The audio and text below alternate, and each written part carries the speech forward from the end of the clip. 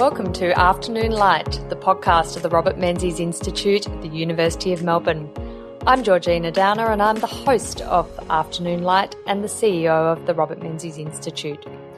The Institute is a prime ministerial library and museum devoted to upholding the legacy and vision of Sir Robert Menzies, Australia's longest-serving Prime Minister. On Afternoon Light, we explore contemporary issues relevant to Sir Robert's life and legacy with leading thinkers from around the world. Thank you for joining us today. Well, welcome, and on today's episode of the Afternoon Light podcast, I'm talking to Peter Edwards. And Peter is a renowned writer, historian and biographer who has published extensively on Australian and international history and politics. He is the official historian and general editor of the 9-volume Official History of Australia's Involvement in Southeast Asian Conflicts to 75. And Peter has been affiliated with numerous Australian and international universities, as well as working for the Department of Foreign Affairs and Trade and the Australian War Memorial. Welcome to the Afternoon Light podcast, Peter. Thanks very much. Good to be here. It's great to have you on our podcast, and today we are talking about Menzies government's Cold War military commitments from Korea to Vietnam. And I would love to start our discussion by asking you, how did Australia's strategic thinking change from World War II, when Menzies was first Prime Minister, 39 to 41, but obviously World War II, when Australia was significantly involved in those military confrontations throughout the region here and, of course, in Europe and the Middle East. How did it shift from post-World War II thinking to the Cold War? It was a very interesting transition. I think what was happening was that Australia, well, for about the 10 years from 45 to 55, firstly with the Chifley government, with Menzies as leader of the opposition, and then Menzies in power from December 49 onwards, was really doing what governments do at the end of a long military conflict, trying to learn the lessons from what had happened, but also make their best assessments of what the world was going to look like for the next generation or so, and to adjust its strategic policies accordingly. It was a slow process. I think governments would find it not easy to work out what was happening. But just what was particularly interesting, I think, was the complete focus on Southeast Asia. There was quite a clear decision taken in the early 50s not to get involved once again in the Middle East Mediterranean theatre.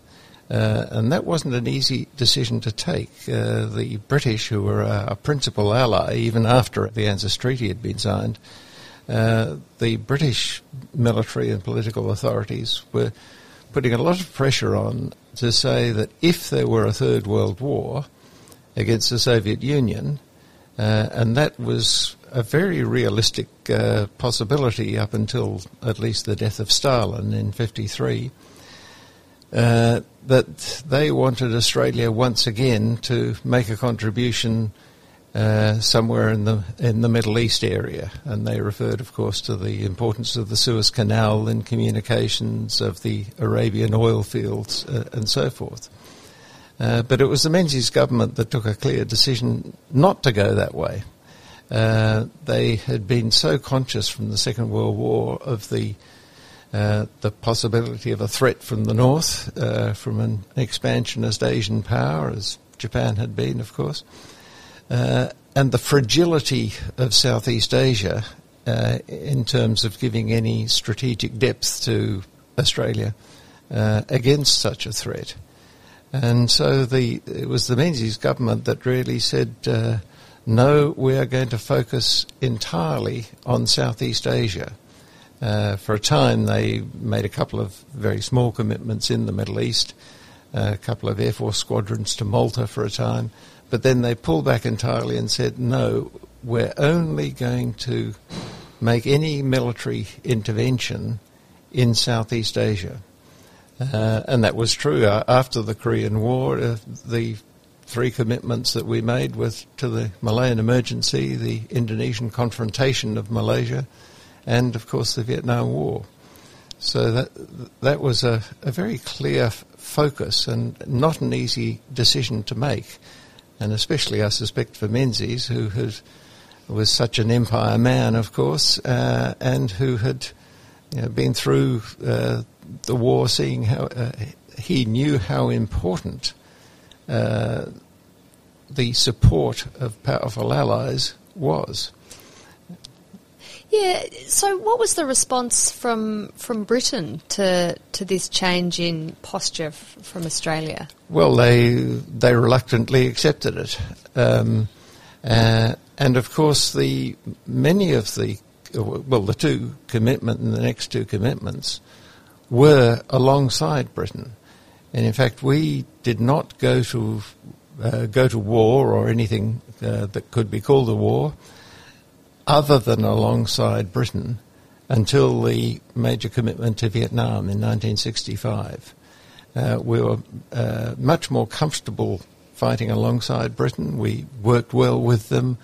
Their military structures and traditions were akin to ours, of course, whereas the Americans often did things differently. And in both the Malayan emergency and confrontation, we were very comfortable with British tactics, the low-level conflict tactics. The British developed a pamphlet on doctrine called the Anti-Terrorist Operations Manual, I think it was, ATOM being the acronym. But we were very comfortable with the way that British coordinated the military, political, civilian agencies in a counterinsurgency operation, so that you tried to make the war smaller rather than bigger all the time, which was very important. So we worked comfortably with the British, and we got and the British accepted that this was what we were going to do. And especially after 1953, after the Korean War ended or reached an armistice, it's still technically not over. Yeah. But after the armistice in Korea and after the death of Stalin, the risk of a Third World War against the Soviet Union was appreciably less, and so it was easier for the British to accept then that our contribution was going to be in Southeast Asia. And domestically, how was that received? Did the Australian public support, by and large, that shift in focus to Australia's near north from having broader strategic outlook? I think so. I think very much so, because Australia had had a huge scare of fearing invasion in the Second World War. Now people still argue as to whether there was a genuine threat of Japanese invasion, but certainly it seemed very real. And Darwin was bombed, and so were many other Australian towns and cities on the north coast. So we felt it was real. And of course, the fall of Singapore and the internment of thousands of Australians in prisoner of war camps throughout the war meant that Australians were very conscious of the importance of what we now know as Malaysia and Indonesia, of the islands and peninsulas of maritime Southeast Asia. Australians were very conscious of how important that was. So defending us there made a lot of sense. The other side of it was that under the Menzies government, we were very cautious about what commitments we made. And in fact, our allies often said we were talking a good war, but there weren't all that many troops on the ground. We tended to follow a policy which became known as graduated response. The idea being that if there were a threat, we would only make such a military contribution as was absolutely necessary. We wouldn't go in with all guns blazing and make maximum commitments. Quite the opposite. For example, the Malayan emergency started in 1948 while Chifley was still in office, but the Menzies government right from the start was pressed to make a commitment. We committed Air Force elements and various other bits of equipment early on, but it wasn't until 1955 that we actually committed troops, and by that time much of the conflict was effectively over. We were involved in what were often known as mopping up operations for the rest of the 50s. But that commitment of troops in 55 played into the domestic politics of the day. That coincided with the great split in the Labour Party, the 54 election and then the 55 election, which split the Labour Party. Well, the sending of combat troops to Malaya was one of the crucial issues that divided the Labour Party. In fact, I'm told that for years afterwards you could see the slogan, graffiti saying "No troops to Malaya" in railway cuttings around Melbourne and so on. Yeah, it was it was quite an issue. But so that actually helped Menzies to split his opposition, and of course that split helped to keep the coalition in power until 1972. But I don't think that it was a case of the political benefits coming from the policy, not the other way round. Right, yes. So I think you've written previously that good policy feeds good politics, but you have to sometimes take a little heat initially while the good policy is accepted as it is. I wanted to ask you about, Peter, this idea of the domino theory. So we're in the midst of the Cold War. There's concern that if one country in Asia falls to communism, then others will follow until it sort of feeds down to Australia and we're overtaken by communists. But Menzies tempered that domino theory with an idea of forward defence, didn't he? It wasn't a sort of a sense of collective security. We're going out to fight the communists from afar. We were very much focused on our near north and doing things with allies and doing, as you say, only so much as was required. Yeah, well, the domino theory, as far as for a start, everybody believed in the domino theory. I mean, people had seen how the Nazis had expanded their power in the 30s and how the Soviet Union did in the late 40s, and then again it was understandable that people should fear that something like that might happen in East and Southeast Asia in the 50s, for example.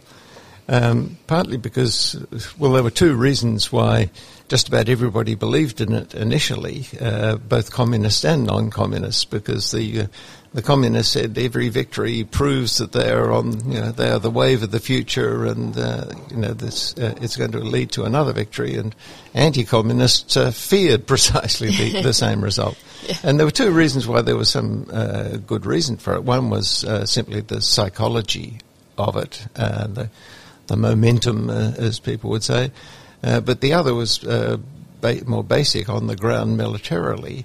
If you're conducting an insurgency in one country, it helps enormously if a neighbouring country, you can get supply lines through that neighbouring country, or you can retreat to sanctuaries in that neighbouring country. I mean, the Vietnamese communists wouldn't have succeeded as far as they did in the 1950s had it not been that China had already become communist, and therefore, from over the border from northern Vietnam, they could retreat into China.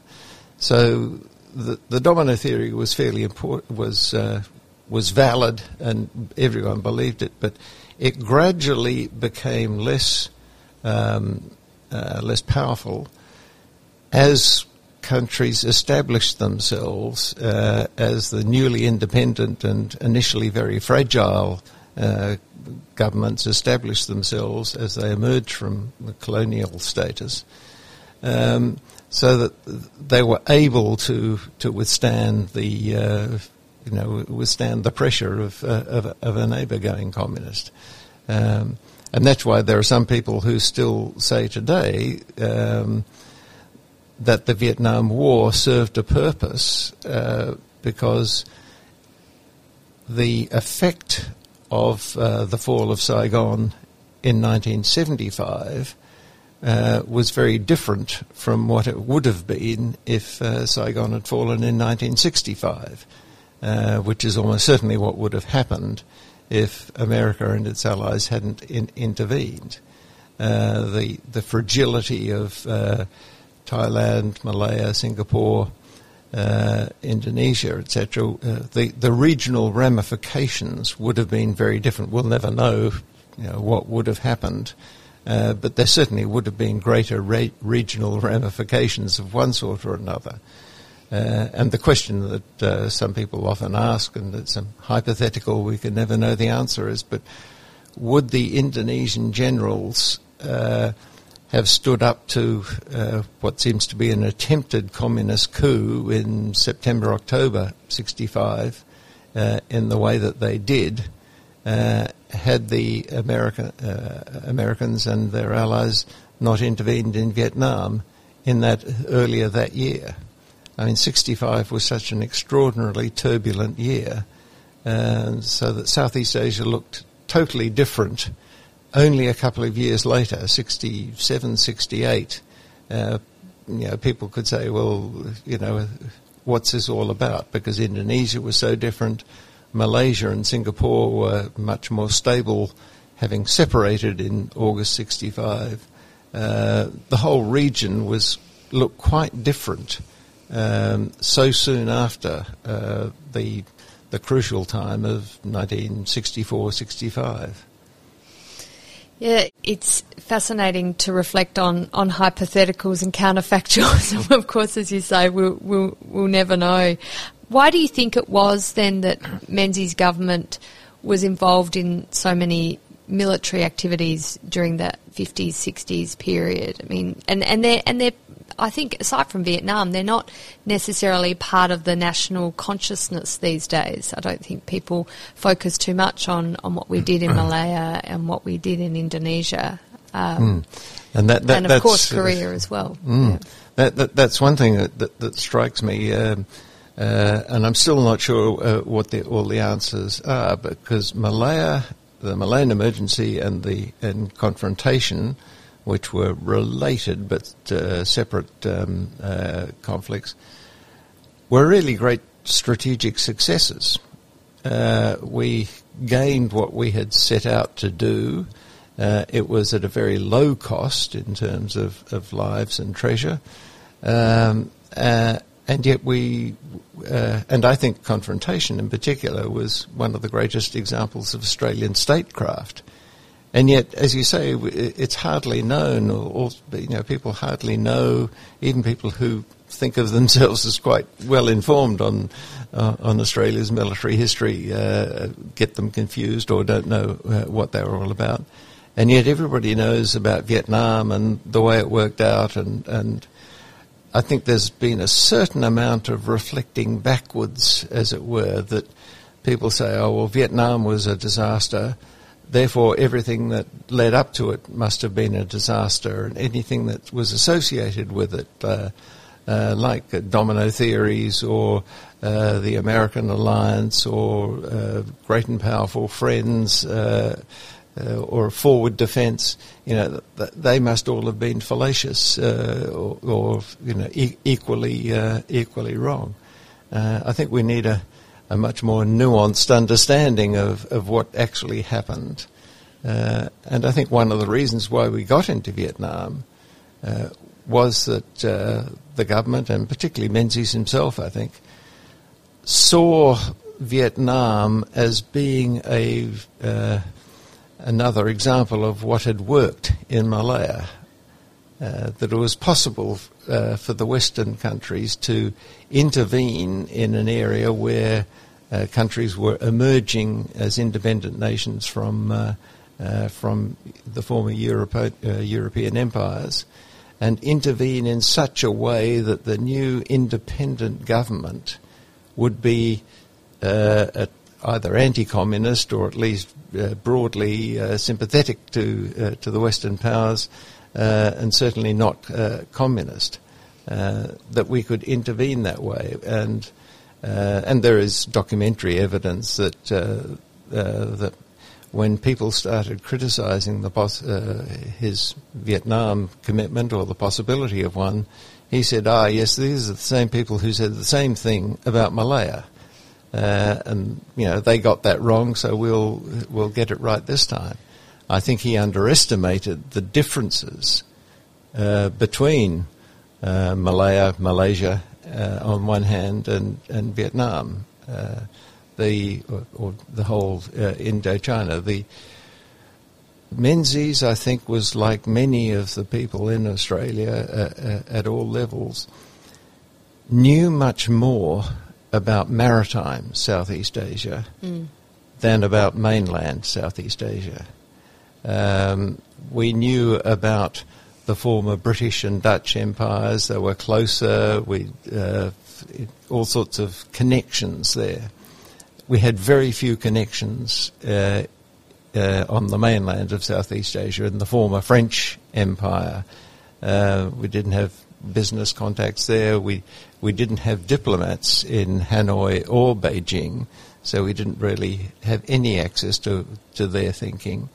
We had very little military information, for example, or our independent military information, compared with what we did in Malaya.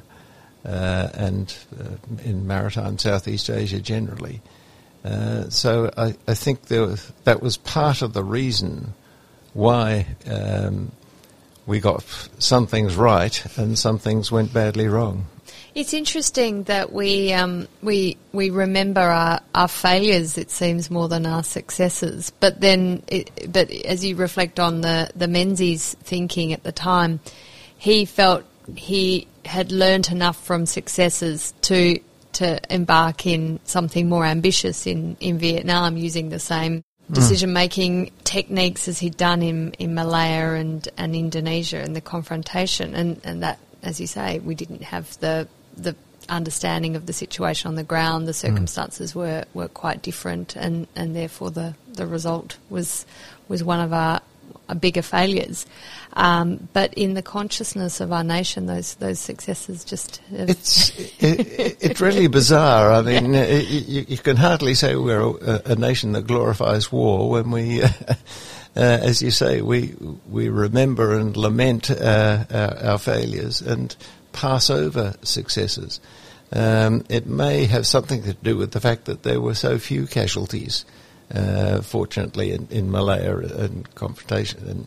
And so we sort of judge our military involvement by the losses. And after 60,000 dead in the First World War and 40,000 in the Second World War, and we quite rightly pay tribute to the enormous sacrifice that those generations made.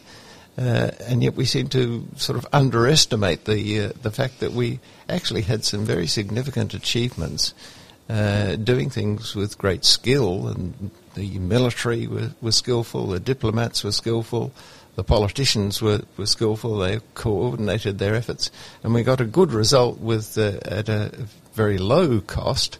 And we seem to forget it. It's really quite strange. It is. I guess we don't ever thank our leaders for averting disasters very much, because the disaster's averted, so no one had to really experience it. You think, oh, well, that's fine, but, it might not have ever happened anyway, so... Whereas a disaster experienced is one that's quite open for blaming whoever was in charge. And, of course, if you have direct experience of loss from it, as so many families did during Vietnam, you blame the leadership for poor decision-making, however much it might have been impossible to avoid. Peter, I was interested in your views, and this speaks to more of the earlier cautious approach that Australia took in the 50s to its military engagement. Why do you think Australia was so cautious in its engagement in the Malaya emergency as opposed to in the Korean War? What made the situations different in the minds of Menzies and the decision makers at the time? Well, the Korean War erupted. It was quite unexpected. Nobody had expected it, and the North suddenly invaded the South. There'd been border conflicts going on there of a minor nature, and then suddenly an all-out invasion effectively started, and it was simply all hands to the pump. So when Australia happened to have some military in Japan, quite nearby, as part of the British Commonwealth Occupation Force, and they had various other assets that they could transfer quickly. So it was, we just had to gather up what we had and throw into it. The Malayan emergency had been developing quite slowly, and it had started while Chifley was still in power. He, I think, saw Malaya as a bit like Indonesia, and where he'd sympathised with the nationalist rebels. I think he was a bit like we were saying about Menzies on Malaya in Vietnam. I think Chifley got Indonesia right, but he was almost getting Malaya wrong because he saw them in the same way. Menzies was very cautious about disentangling the two great historical processes which were entangled in Southeast Asia. One is the Cold War, but the other is the decolonisation of the European empires. So there's all these nationalist movements which suddenly, which turn out to be far more powerful after the war than they had been in the 20s and 30s. And so when the British, the Dutch and the French initially all thought they could just move back in 1945 to where they had been, this was obviously not going to be the case, and it took quite some time, and the British, the Dutch and the French came round to this realisation in different ways and at different times. So Menzies had to be sure that what he was doing in Malaya, what the British were doing, was effective in Cold War terms, and not putting Australia on the side of opposing what they call genuine nationalism, that non-communist nationalism, at the same time. And I think full credit should go to the Menzies government for taking it cautiously and for trying to work out what was really going on. And they did understand that Malaya, because it had Malay, Chinese and Indian populations, was different from some of the other territories in the area.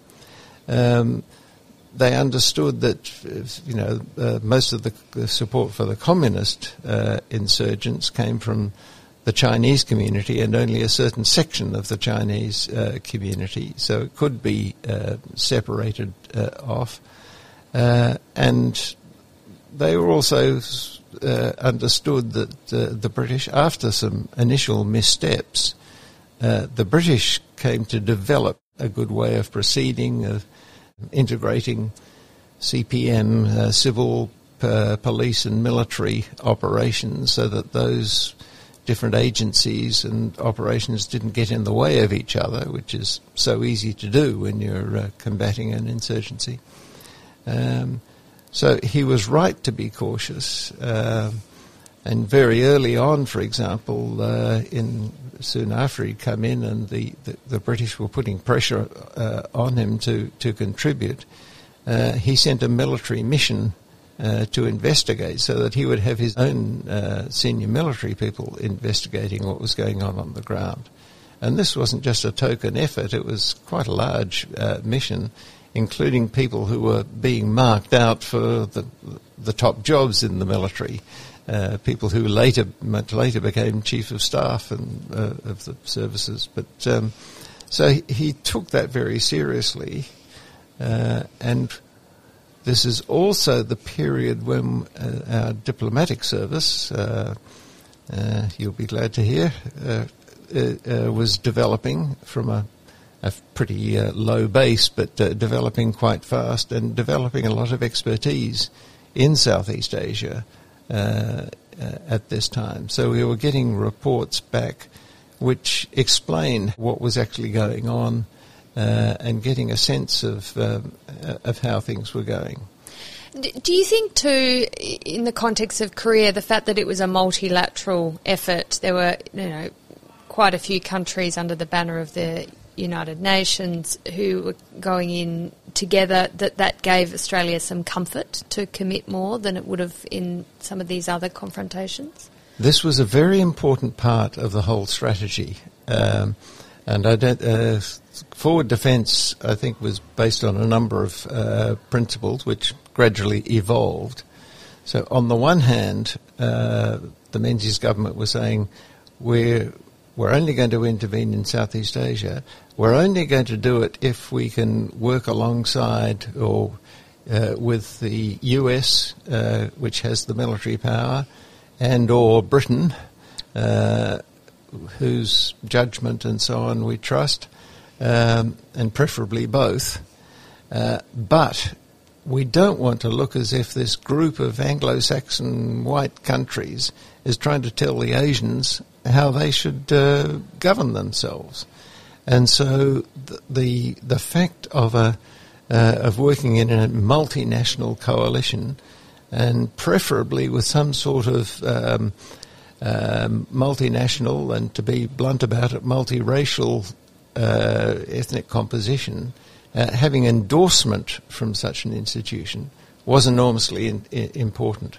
Now, as you say, Korea had the top form of endorsement by having the United Nations. I mean, it was a strategic blunder or a diplomatic blunder on the Soviet Union's part that they were boycotting the UN, and so this could be done as a UN peacekeeping operation. And as you say, it was a coalition of, from memory, I think 16 nations, and they came from all continents. And so it was quite clearly not an act of American imperialism. It was a multinational effort to against one country, one aggressive country. Now, similarly, both the emergency and confrontation had the similar sort of endorsement of the Commonwealth. They were Commonwealth exercises.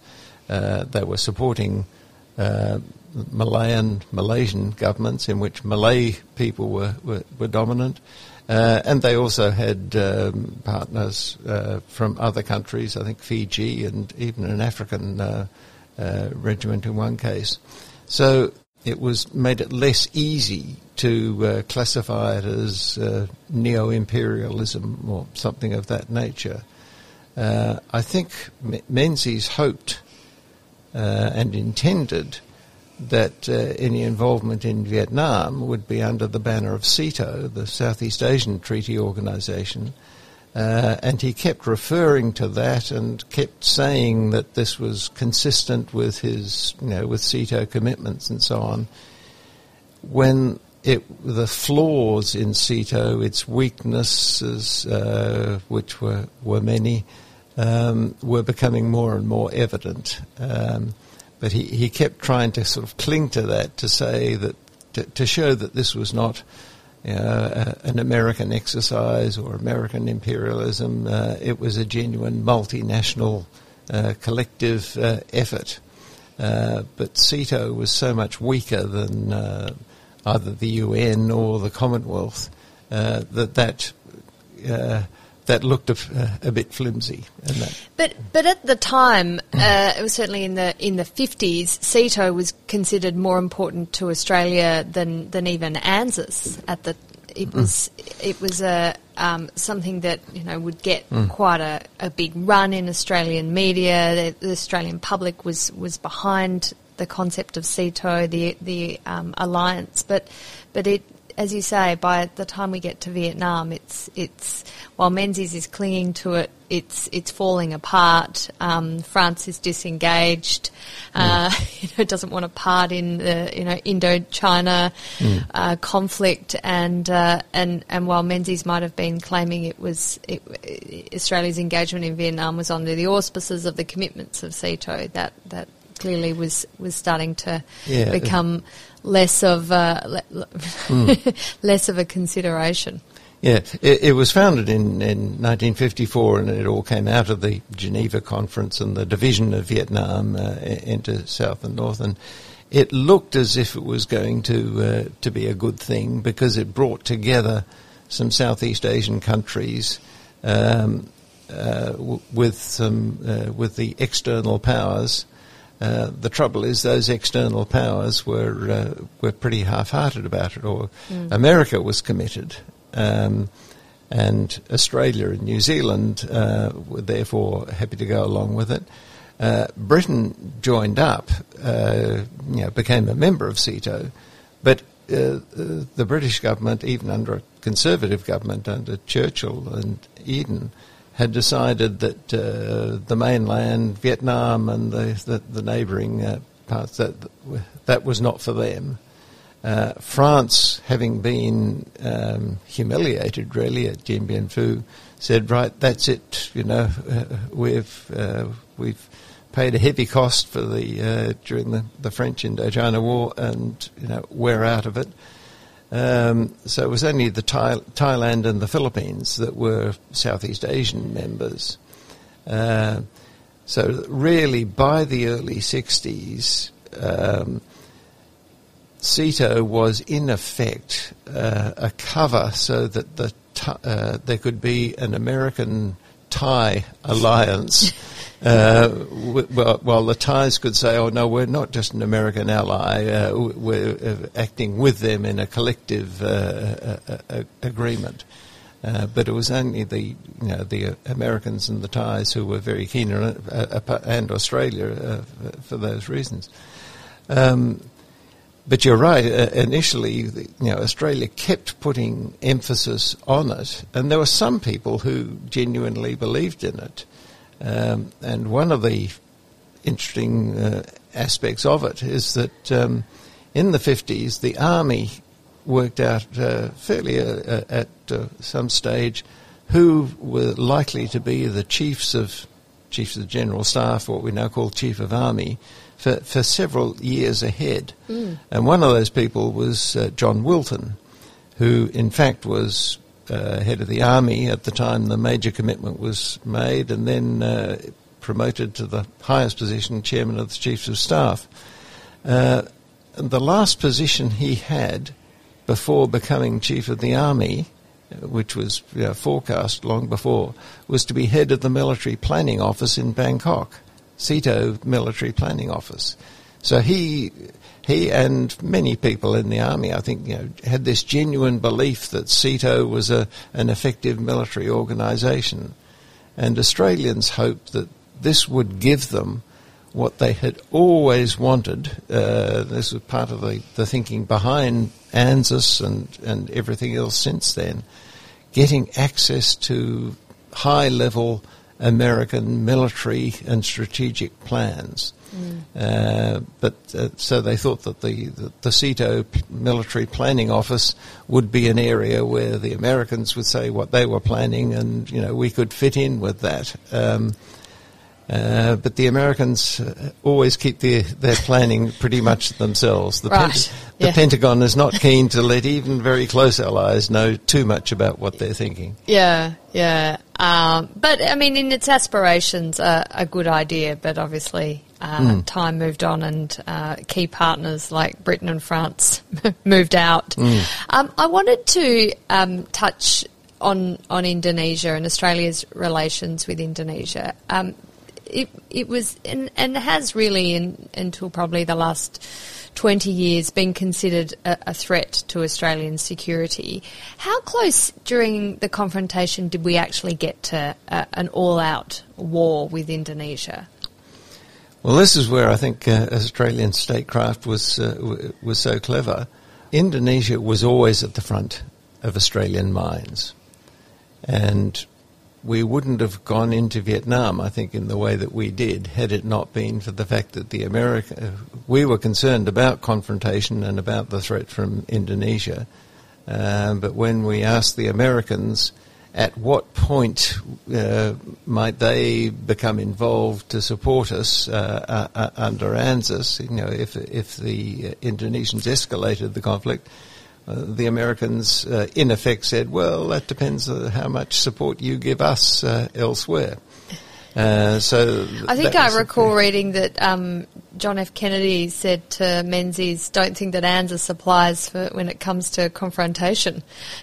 Yes. In rather stark terms. It was, there were some pretty blunt exchanges. And finally, Garfield Barwick, being a good lawyer, I think wanted a document which might say what the commitment was, and the commitment, the piece of paper that finally emerged from that, was notable for the limitations it put on. It said, there'd be no troops on the ground, there'd be a bit of diplomatic assistance, and the pressure was really on the Australians not to make matters worse, because Australia and the US approached Indonesia from entirely different perspectives. Nobody knew what confrontation meant. When Malaysia was declared and Subandrio, the Indonesian foreign minister, said, we're adopting a policy of confrontasi, of confronting this, and it meant sort of low-level military engagements, raids on military outposts and police stations across the border, but always with the and a lot of diplomatic bluster, and Sukarno making fiery speeches at every opportunity. And also talking about how close his relations were with China, and he declared that 1965 would be the year of living dangerously. So, nobody knew what that meant, and he talked about the Jakarta-Beijing axis at a time when the Communist Party in Indonesia was not in power, but sort of supporting him, and the Communist Party in Indonesia was the third largest in the world, the only two larger ones being the Soviet Union and China, the two big communist powers. So the fear that Sukarno, the communists might actually take over, or that Sukarno would, give way to that, instead of balancing the Communist Party with the army, which was anti-communist, the fear was very real. And so confrontation, continued at this very low level, but it did look as if he was going to escalate it. And it was those sort of tactics, a mixture of military action and diplomatic pressure and a certain amount of bluff, which had gained Sukarno success in getting West New Guinea, which had been held over when the rest of Indonesia became independent, with American support. So it's often forgotten that we introduced conscription at the end of 1964, and that was partly because it looked as if Indonesia might escalate confrontation. It might even tackle Australia, in the sense that we had a land border at that time between West New Guinea and Australia was administering East New Guinea, what is today's Papua New Guinea, as well as any commitment in South Vietnam. But the first battalion, the first combat troops that we committed to Southeast Asia after the introduction of conscription, but before any conscripts had been trained and were ready to go, was to confrontation. And it was only a couple of months later that we sent another battalion to Vietnam. And at that time we only had about 3 battalions. So, the pressure was obvious. You can't sustain that sort of commitment without growing the army very considerably. No, indeed. I wanted to finish our discussion today, Peter, by asking you what are the lessons we can take from these Southeast Asian military commitments from Korea, Malaya emergency, confrontation, and then, of course, Vietnam. I think we work much better when government decisions are taken as a whole of government decision. I think far too often they're seen as defence decisions, and only the military perspective matters. The coordination between defence and diplomacy, or military and diplomacy, was very effective. And when we coordinated governments effectively, that was when we had more success. I think the decision-making that led to Vietnam was not of the same order as the decision-making that led to confrontation. That's one element of it. And I also think that we ought to think about, when we think about defending the rules-based international order, we might also think that we should concentrate on the areas we know best. Just because the Suez Canal or Mediterranean is important in world politics doesn't necessarily mean that we need to go there every time. I think right now we should be focusing a lot on Southeast Asia and the South Pacific, and that may be the best way we can contribute to the stability and strength of the rules-based international order. Well, a very salient note to end on, given the announcement overnight of the formalisation of a security agreement between China and the Solomon Islands. I'm sure over the next few weeks and months ahead, and possibly years, we will reflect on how it came to pass under a period when Australia is supposedly deeply engaged in the South Pacific, and we've had our Pacific step up and the like. How that came to pass when we would consider Australia to be such a strong partner on so many aspects of life with the Solomon Islands, particularly the security issues that they've had in the past through Ramsay and the like. It's very important to reflect on what we can do into the future to make sure that we are the security partner of choice for our friends in the South Pacific, for our friends across Southeast Asia, that we are a trading partner of choice, a partner of choice when it comes to cultural exchanges, and also to values and respect for a rules-based international order. So thank you very much, Peter Edwards, for joining me on the Afternoon Light podcast. It's been a fascinating discussion, and I really appreciate the time you've taken to talk to me today. A pleasure, Georgina. Enjoyed it too. The Afternoon Light podcast is brought to you by the Robert Menzies Institute at the University of Melbourne. You can find more about the Institute and our podcast at robertmenziesinstitute.org.au. We're also on Twitter, on Facebook and LinkedIn. We look forward to you joining our show next week. Thank you.